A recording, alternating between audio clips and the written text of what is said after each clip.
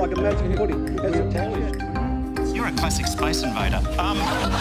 Below the Line, the Federal Election 2022. Brought to you by La Trobe University with The Conversation. Does this guy ever shut up? From polls to party spin to policies, Below the Line is a 2022 limited edition podcast breaking free of party, media and populist lines. It's brought to you by La Trobe University with The Conversation Australia. I'm John Fain. I used to be at the ABC, but these days I'm a Vice-Chancellor's Fellow at the University of Melbourne.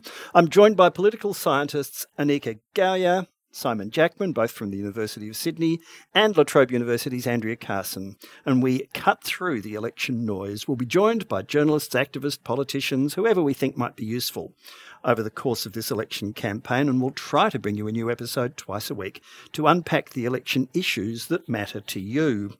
Now, Albo learned this weekend that you've got to suffer if you want to sing the blues. There he was at Blues Fest, and depending on which brand of media you consume, he was either booed or treated like a rock star. Annika, you have some on-the-ground experience of Blues Fest. Is it a political environment? Oh, well, I was there. It was in 2017, and I really remember Billy Bragg, his performance. And when he came on stage, there was no booing whatsoever. It was thunderous applause. And we all know that Billy Bragg is an unashamed socialist, and his political views are very, very clear. So I would say the Labor Party strategists, I think that they thought they were onto a pretty sure thing when they included Blues Fest on Albo's tour of the Lismore and the flood-affected regions. So it very much is a political space, but it depends on who's doing the talking. So we all like to talk politics. We all like politics when we have it in the medium of songs and protest. But as soon as you get a party politician that enters that arena, I think things aren't quite as sure as the Labor strategists thought they would be. It's a bit like, isn't it not, Simon? It's a bit like when politicians turn up at the football finals or the cricket, and it's tradition to boo them as a way of saying, this is not your place. Go away. Or turning up at the Warney Memorial at the G a couple of weeks ago. Yep. In some of the furious back and forth on social media about what really happened at Blues Fest yesterday, there were a lot of comments pointing out the reception Morrison got at the G. I think Annika nailed it, though. I'm from Brisbane originally, and the Woodford Festival, Kilcoy, just north of Brisbane, as soon as a partisan figure grabs the mic, particularly in the context of election, unless it's perhaps Kevin Rudd, an 07 local hero, anything other than that, it does kick the event in a different direction, and I think the punters resent that more than anything. But what's weird here is that depending on which media outlets you follow, you got a completely different picture of it. Carso, what's that about? Yeah, the way it's reflected back at voters is interesting and shows the divergence that we're seeing right throughout this campaign so far between the 9 mastheads, which is Sydney Morning Herald and The Age, and perhaps even I'd put The Guardian out there on the left of centre publications, compared to the News Corp publications such as the tabloids in Brisbane, Sydney and Melbourne. And what we're seeing is very negative coverage coming from those East Coast News Corp tabloids. And that was reflected with the Blues coverage as well, where they made a big deal about Albo being booed. And yet on the other papers, those that might be labelled left of centre, we see that he was a hero at the Blues Festival and was cheered. So voters are getting quite a different story here. It's very similar to how we're getting on those East Coast publications at Albo's The Amateur, and on the other side, we're getting front page coverage about Morrison's broken promises with the Integrity Commission.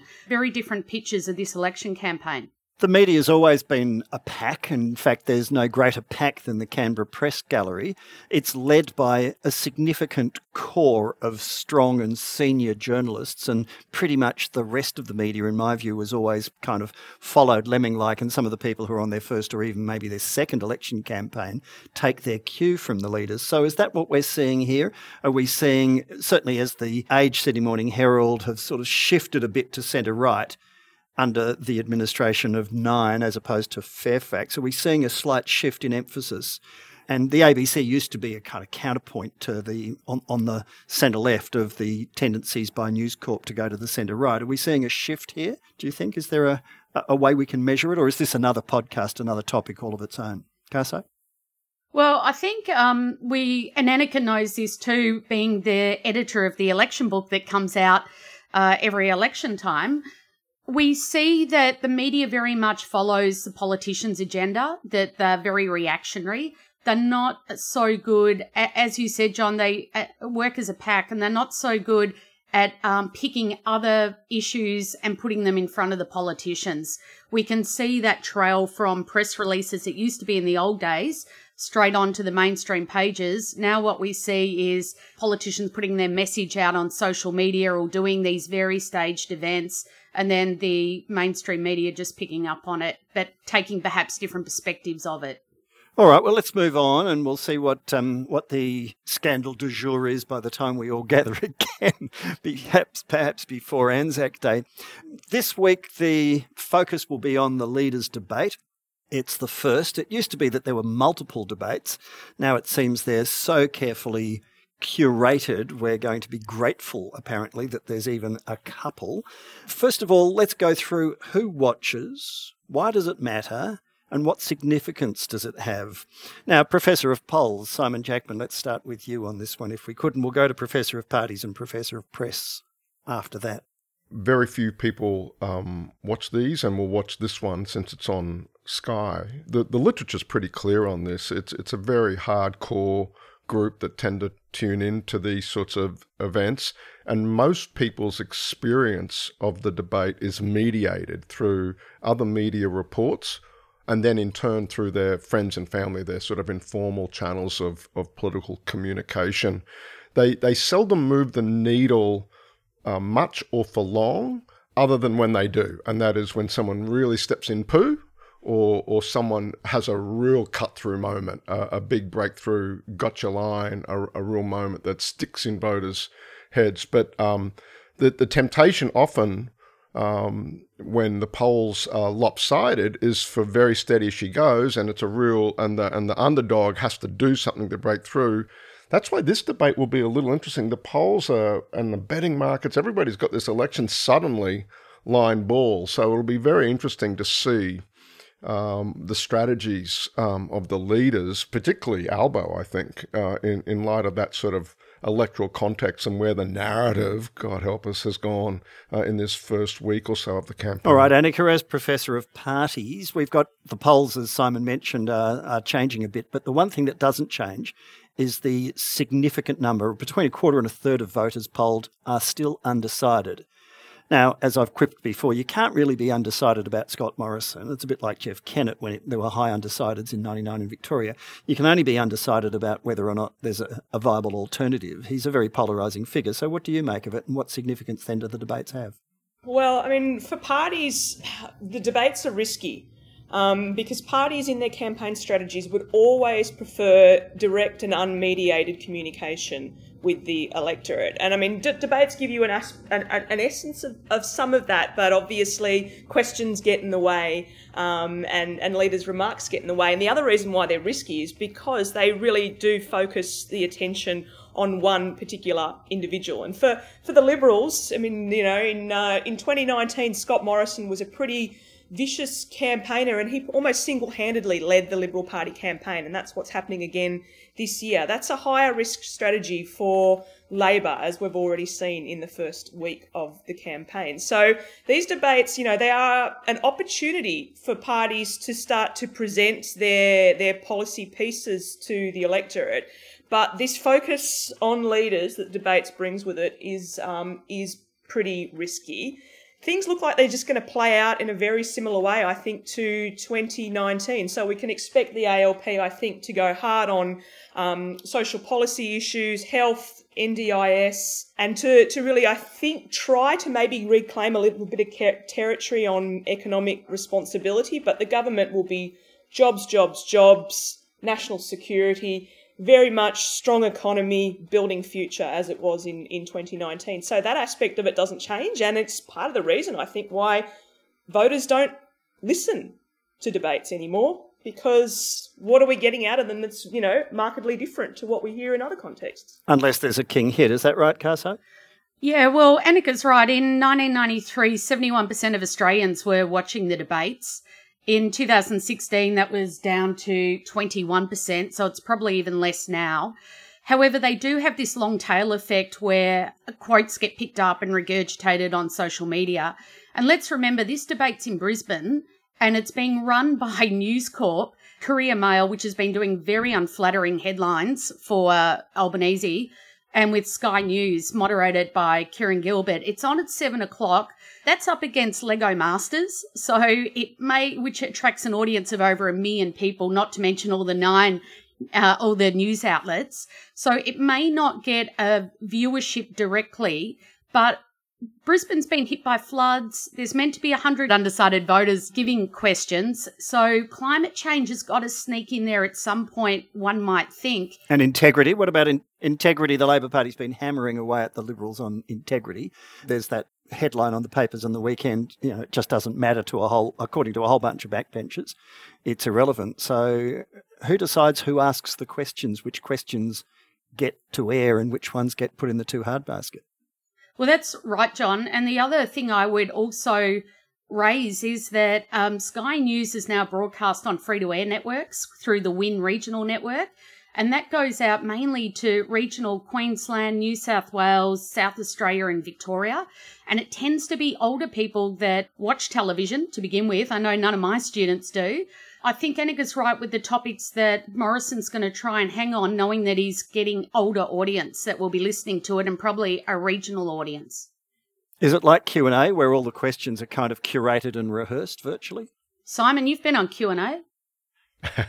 As a guest, I had no visibility on that, and certainly not as Prime Minister or Leader of the Opposition as a guest, just as a professor. They're not going to give you a heads up on the questions. We certainly did. Although as the show is being recorded, it was very clear. And that's clear when you watch Q&A too. But as for these debates, look, the questions are key to, I think, Sky or Kieran's own sense of what the agenda ought to be. And look, Kieran's a pretty straight shooter. I think it's not like having Paul Murray moderate this for a start, but I'd be very curious as to see what questions make it, because that in turn is a political choice in the context. Andrea, great point about Sky going free to air regionally. You tend to forget that when you live in Sydney, Brisbane, Melbourne, but Sky is the news outlet on free to air or one of them, in big chunks of rural and regional Australia. It's a point that I think can't be made often enough.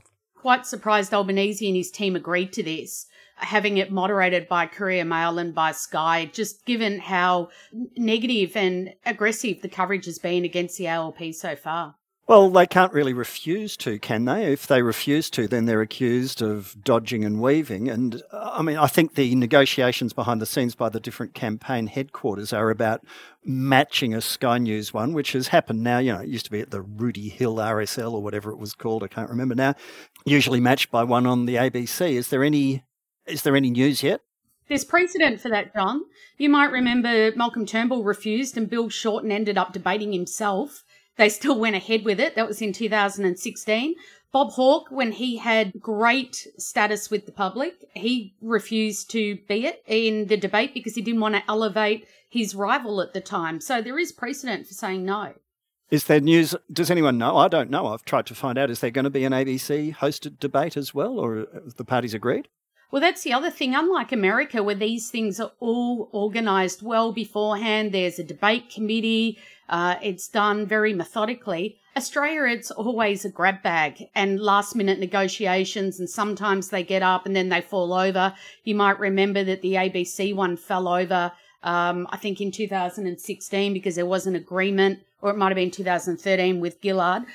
I expect there will be another debate, but we haven't heard about it yet. Well, so it matters, as Simon said, it matters if it matters. In other words, if there's a king hit or a knockout blow, or on the other hand, a shocking mistake, and then that gets magnified on social media. We're seeing also a very different reaction, as Professor Press Carso said. You've got your country audience and your Sky News Live to Air audience, but then you've got the secondary audience where the memes, the jokes, the mocking, the project, different satire shows. I think Sean McAuliffe is finishing up, but Charlie Pickering is starting up again. So you get that repeat and the replays over and over again. We've seen, I think it was 5 days of Albo not remembering the unemployment rate and the interest rate stuff. I mean, these things can take on a life of their own. What significance, Annika, does that then have on the morale, the esprit de corps, fundraising, donations, the knock-on effect, if I can call it that?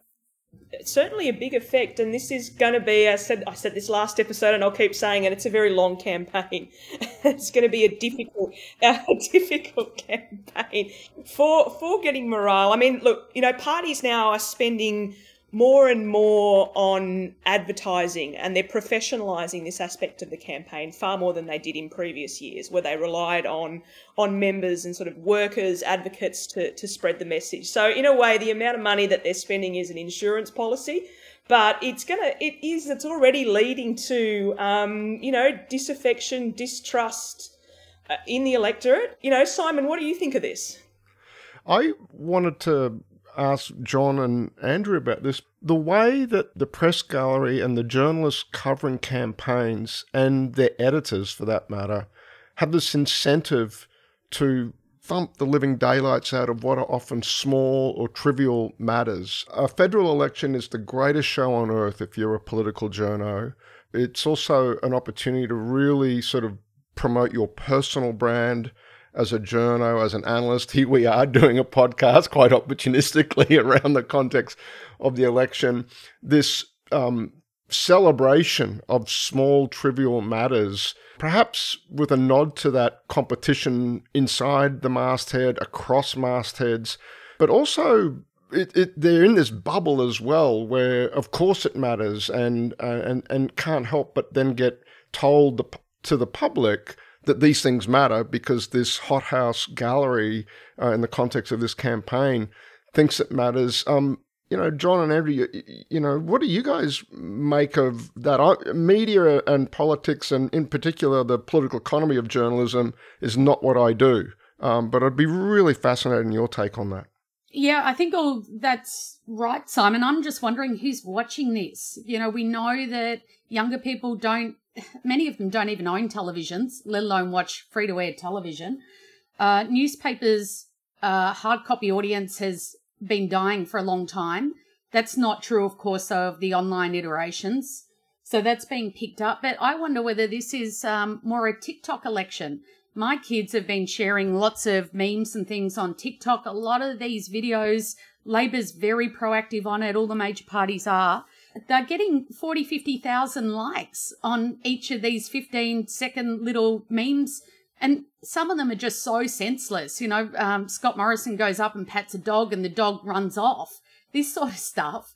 But that's reaching a much younger audience, and they will be engaging with the campaign in a very different way to the way you talk about it, Simon, with the pack in the press gallery that are picking up on various things. But I'm not sure who's listening to that.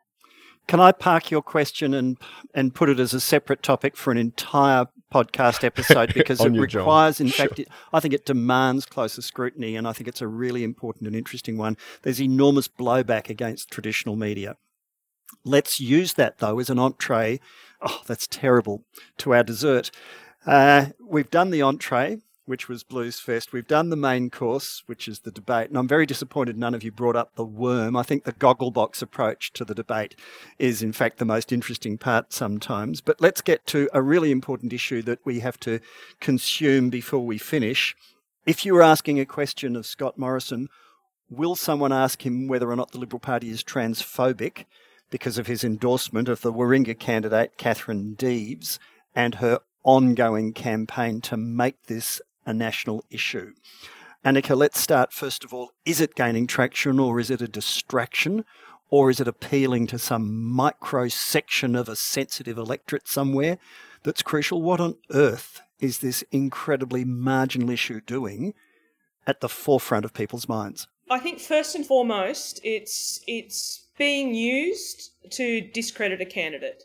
And I think that we will see instances of this sort of thing happening again and again in the campaign. So typically political parties will go through their opposition's list of candidates to look through their social media accounts, through any public statements that they've previously made, to see if there's anything there that's going to get any traction that could be used to discredit them. So I think it's at the foremost level, that's the sort of the political play that it is. It's extremely unfortunate that such an important and significant issue is being potentially used in this way. But what's led to it being so supercharged? Well, I think that it's become supercharged because of the nature of the electorate as well, and because Zali Steggall is who Catherine is up against. If it had happened in another electorate that was less high profile, I don't think it would have had the same amount of traction. I think that's the sort of primary reason. I mean, I'd be interested to hear Simon and Andrew's view on it as an election issue. Annika, I have a different take on it. I don't think it's about Warringah at all. Warringah is lost, and they were struggling to find a candidate, and now they've got one. And it so happens that Morrison's captain's pick here has this history of making these statements about professional or semi-professional trans athletes. It's not designed for consumption in Warringah. It's designed to do a couple of things. One is to find a wedge issue, to try and open up Labor on this one, not in Warringah, not in Wentworth, but out west, to make a seat like Longman on the northern outskirts of Brisbane, heading up towards the Sunshine Coast, to make it tricky for Labor up there. Labor doesn't want to talk about this if they're smart, just play a completely dead bat and let Trent Zimmerman in North Sydney and let Maurice Payne on Insiders handle the Liberal moderates handle the tough questions on this one. But he's wedged himself, Simon. What he's done is, and we've seen it now bleeding in, Trent Zimmerman is suddenly saying this is unacceptable. The New South Wales Treasurer that's right. also saying so that he's split right. his own party by making this an issue. How does that make sense? Yeah, it might be a little too tricky by half, a little bit like the vote on the Religious Discrimination Act, but it's typical politics that you will see in theorem. Campaigns are weird, but the idea that these issues get these other issues around the side, it seems that I think actually if Labor blew this issue up, that's not good politics for them. I think the coalition is in possession of some pretty convincing research to suggest that this issue does actually have some traction in some of the marginal electorates, not in the inner cities, but in the outer suburban and regional Australia.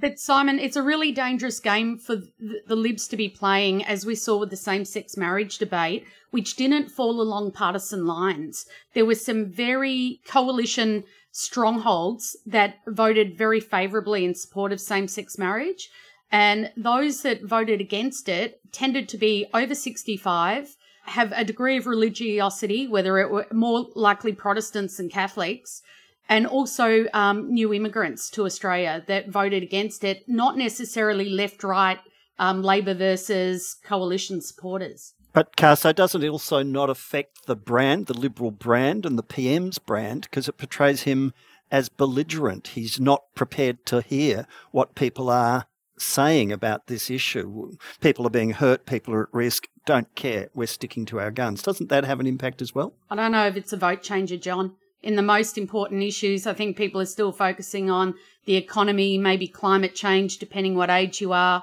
and healthcare and education. Sure, integrity, but it helps characterise him.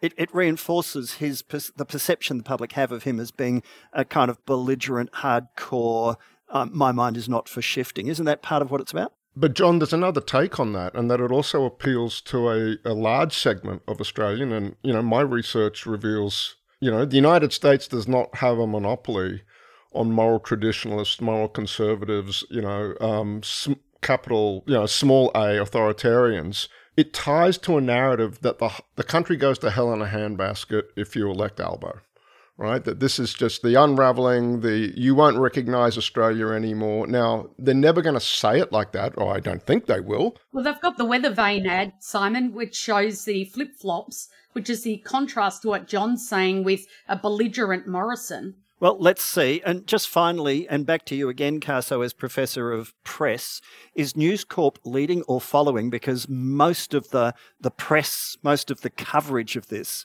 has come from inside that tent. Are they picking up on the community, or are they trying to deliver this to the community? Oh, absolutely delivering to the community, I think, and it'll be interesting to see whether their readers turn off from it or whether, which has happened in the past, where there's been actual gains for the ALP in the Daily Telegraph and Courier Mail strongholds. So let's just see, but it's been coverage that has come with that looks like it's coming with a very strong pro-Morrison agenda.